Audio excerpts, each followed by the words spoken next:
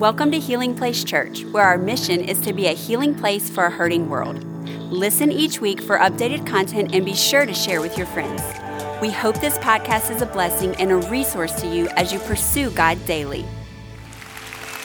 Oh, fantastic. Fantastic. If you have your Bibles, turn to 1 Peter chapter 1. I want to read the theme verse of our day, and then I want to spend the most of my time teaching you out of Luke chapter 24. Okay, today we're talking about a living hope. Somebody say living hope.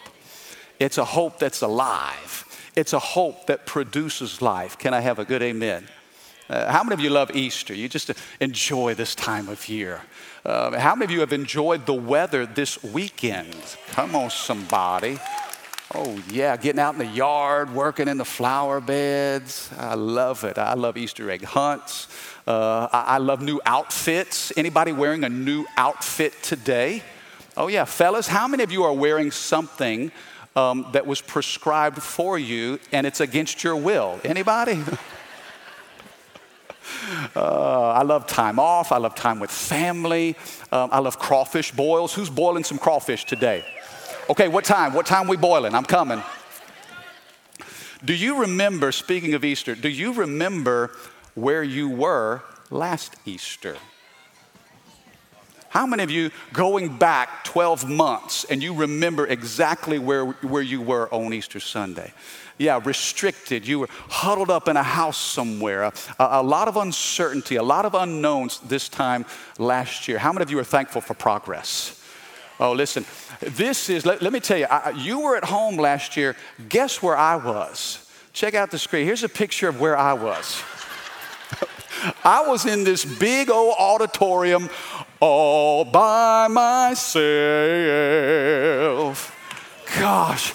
It was miserable. I've learned something about myself over the last 12 months. I'm addicted to humans.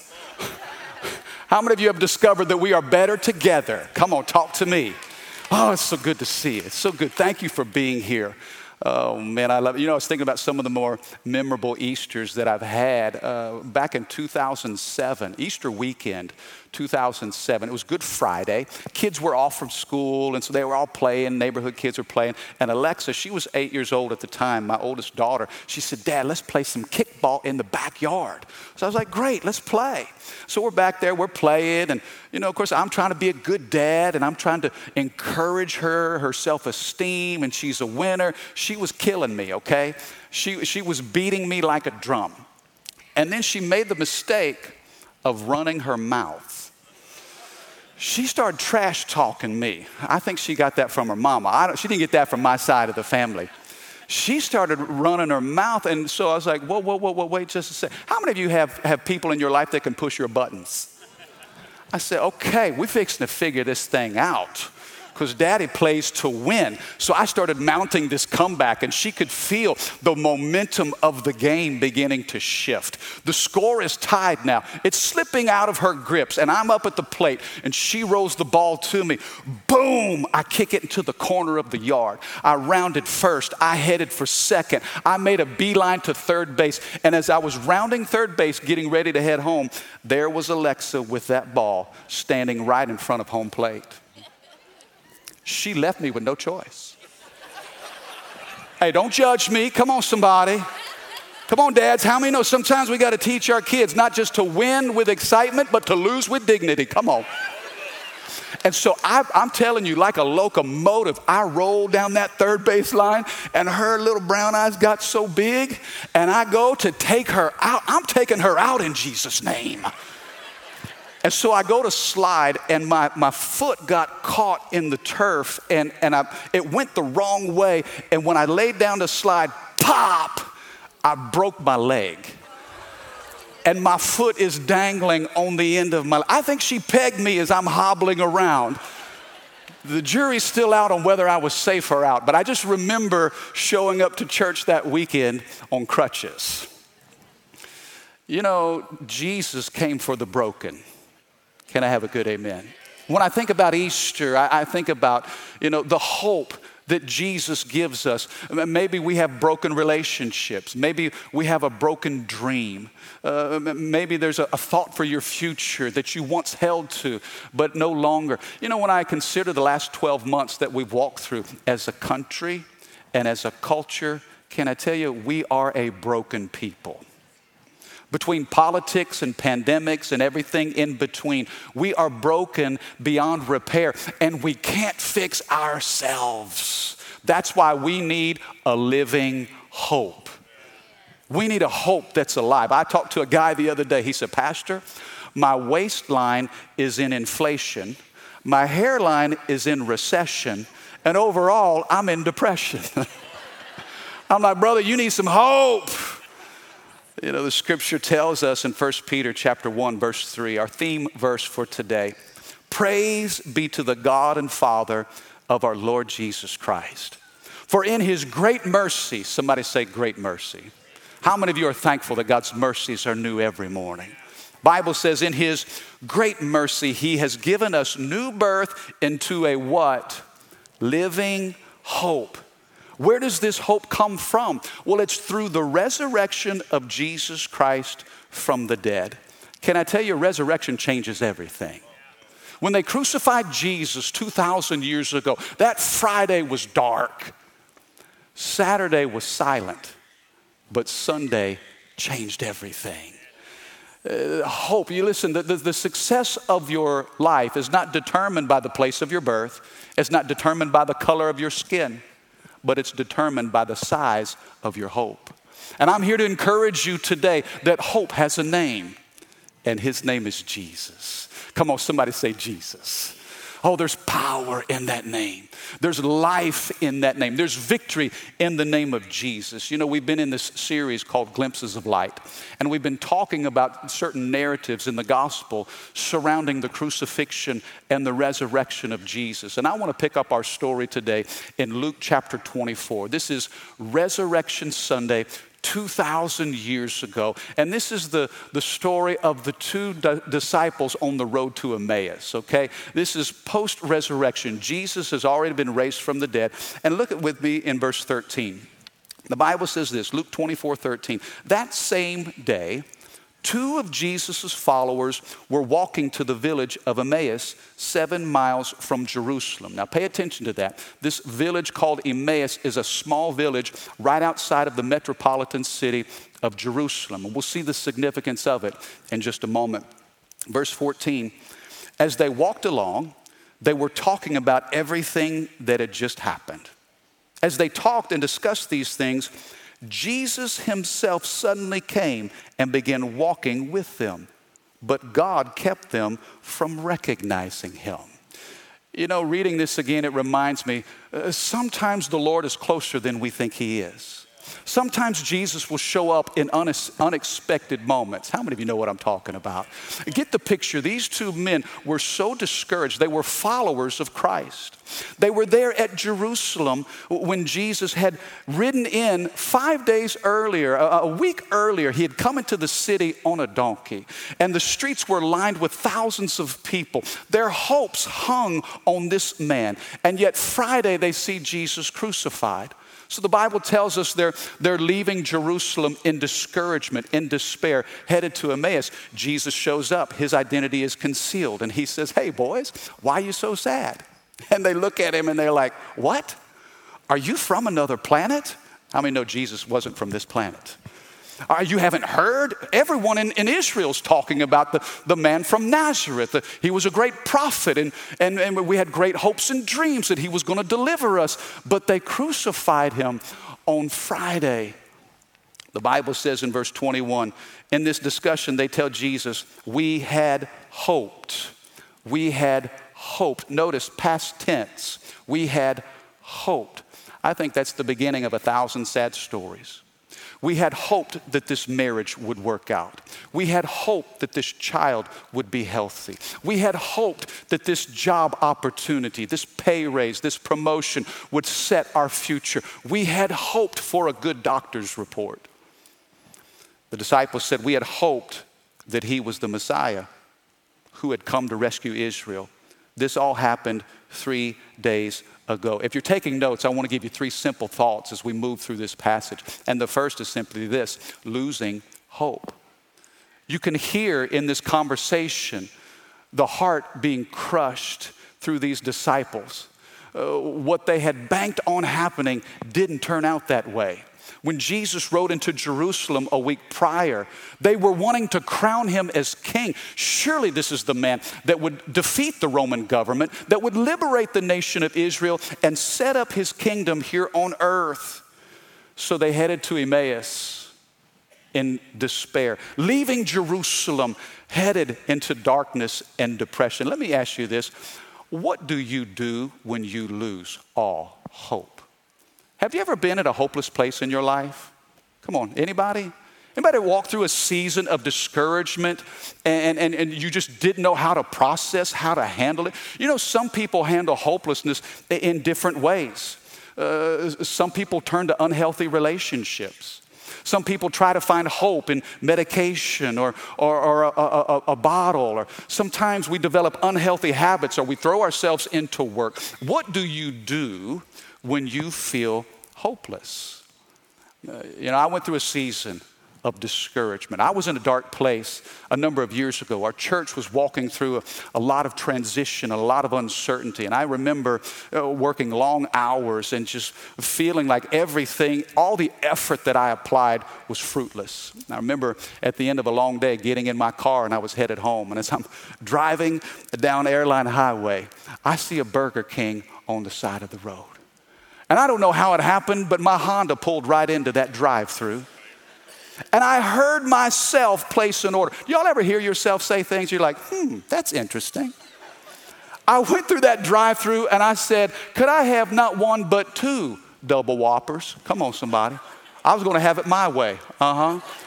Add some cheese to those double Whoppers. I was trying to drown my sorrow in a double Whopper with cheese. I ate both of them by the time I got home. Rachel didn't have a clue. She said, well, you're in a good mood today. These disciples had lost all hope.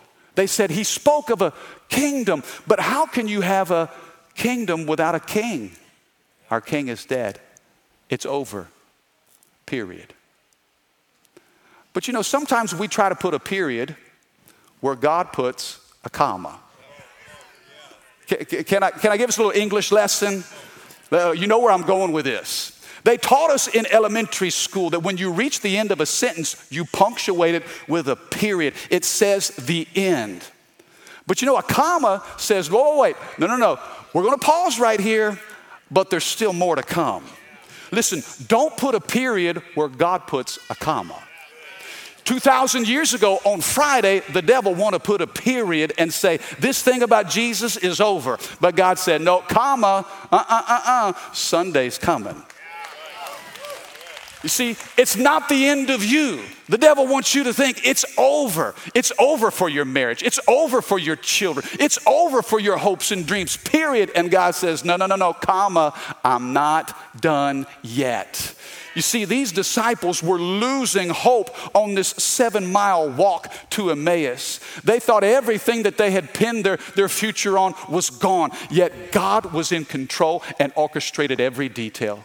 You read what happened that Friday. You see how the weekend began to unfold, and God was in control all the time. It wasn't Pontius Pilate. It wasn't the Roman soldiers. It wasn't the Jewish leaders. It wasn't an angry mob. Listen, they put Jesus in a borrowed tomb. You know why? Because he wasn't going to stay there too long. Losing hope. Look at what it says. I love how Jesus steps right into their hopelessness. Verse 27, then Jesus took them through the writings of Moses and all the prophets, explaining from all the scriptures the things concerning himself. Now keep in mind, they're talking to a stranger. They don't realize that this is Jesus. And the Bible says Jesus begins to take them through the word. They go from losing hope to learning hope. See this progression now. It's fascinating to me that Jesus' first step was not to reveal his identity, but to take them to the Word. You see, they were talking about the news of the day. How many of you know when you talk about the news of the day, you get depressed? Anybody get discouraged watching the news? How many of you just sometimes need to turn it off? You see it and you're like, I can't take it. I can't take it. It drags me down. They're talking about the news of the day, and yet Jesus is trying to encourage them with the scriptures. You know, I think there's a great lesson in here for us. You know, you and I are going to have to learn to navigate through the news of the day with the encouragement of God's word in our hearts. Does that make sense? Can I tell you, the news can tell you what's happening, but God's word can tell you what to do with what's happening. Do you see the difference? Man, I saw this meme last week. I thought this was hilarious. Have you heard the little saying, liar, liar, pants on fire? How many's heard that before? Liar, liar, pants on fire. Yeah, this meme said, if liar's pants were really caught on fire, the news would be a lot more fun to watch. and all of God's people said, it's hard to know what to believe and who to trust. And, you know, it's one thing to be informed about what's happening around you, but it's another thing to be encouraged with what God wants to do in you. You know, Jesus didn't reveal his identity. He kept it concealed. But he begins to bring them through the scriptures because he knows these disciples need to learn some things. They need to relearn some things. I taught them for 3 years. I thought they knew. How many of you know sometimes we're put to the test and what's revealed to us is we don't know as much as what we think we do? So they go from losing hope now to learning hope. Somebody told me the other day, Pastor, modern problems need modern solutions. And I said, wait a second. Modern problems have ancient solutions. For believers, for those of you who name the name of Jesus Christ, we are people of the book. We can listen to the news of the day, but then we have to go back to what God's word says.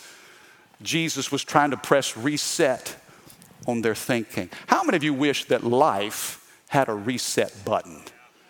How many wish that your kids had a reset button? They come in with that attitude and you're like, pause, reset, try it again. How many wish that last week had a reset button? Or some of the things you did and said last year could be reset? It's getting quiet in here today.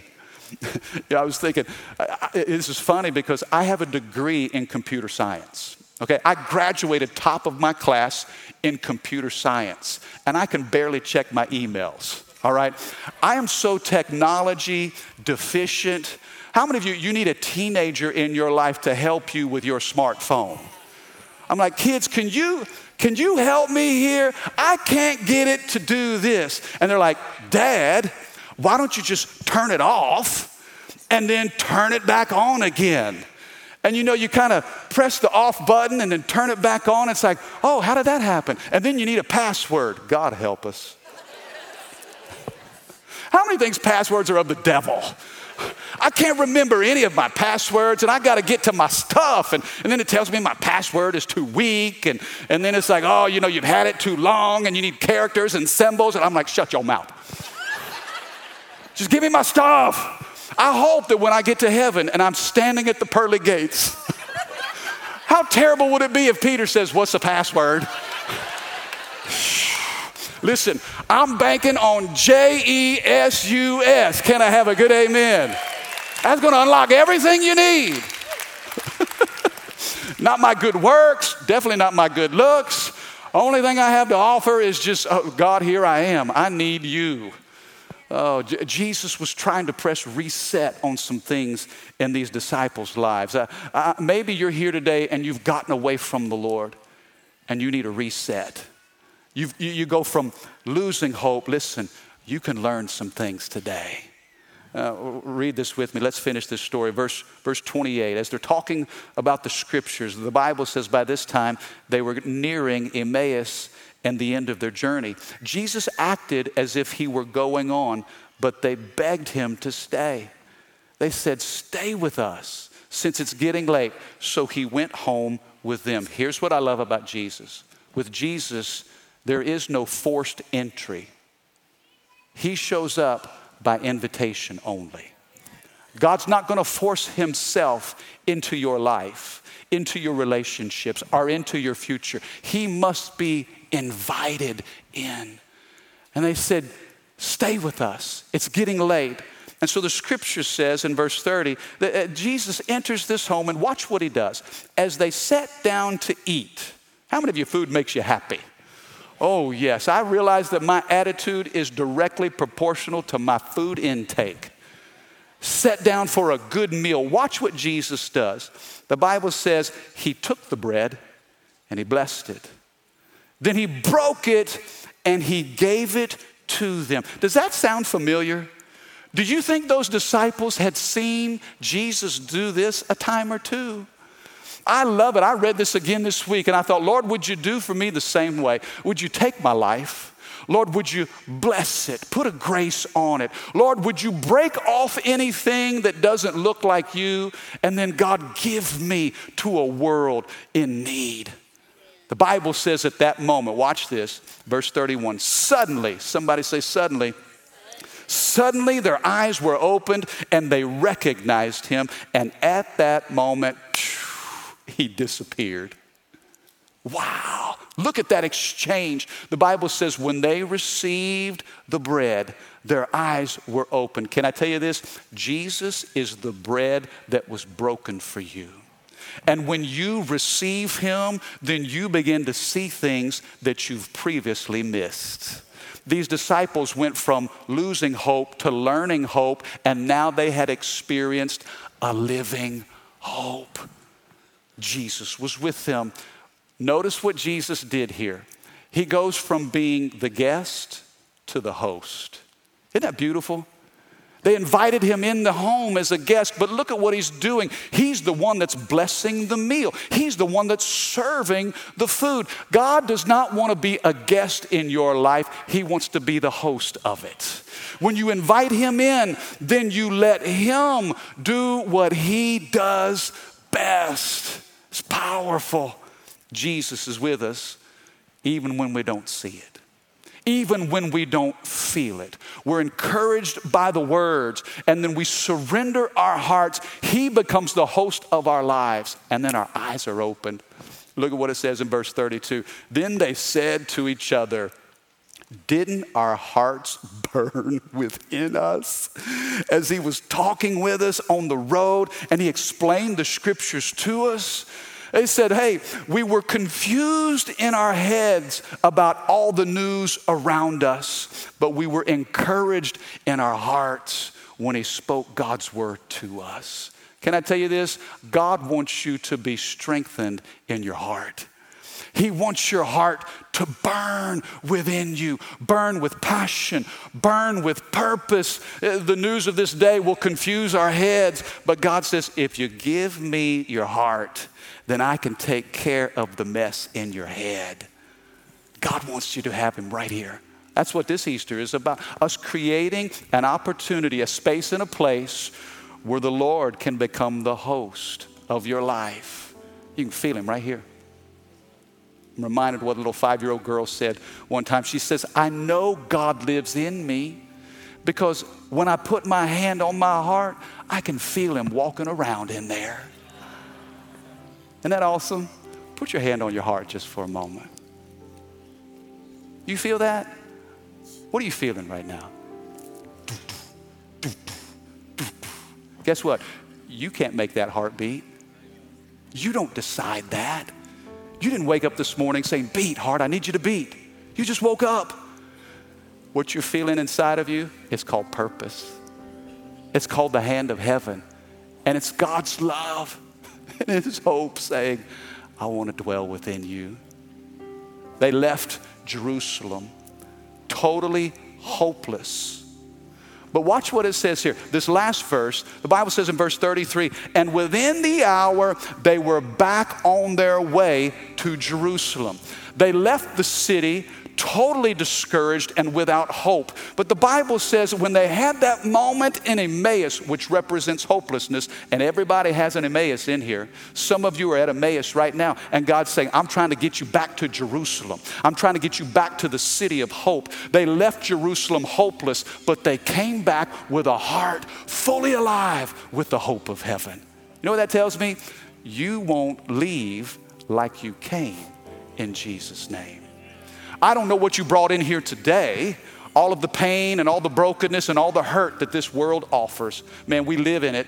We try to navigate through it. But I tell you this, you can return back to your world a different person from the inside out. I think about a young man on our staff. His name is Chris Simons. I love Chris. Chris is such a gifted, talented guy.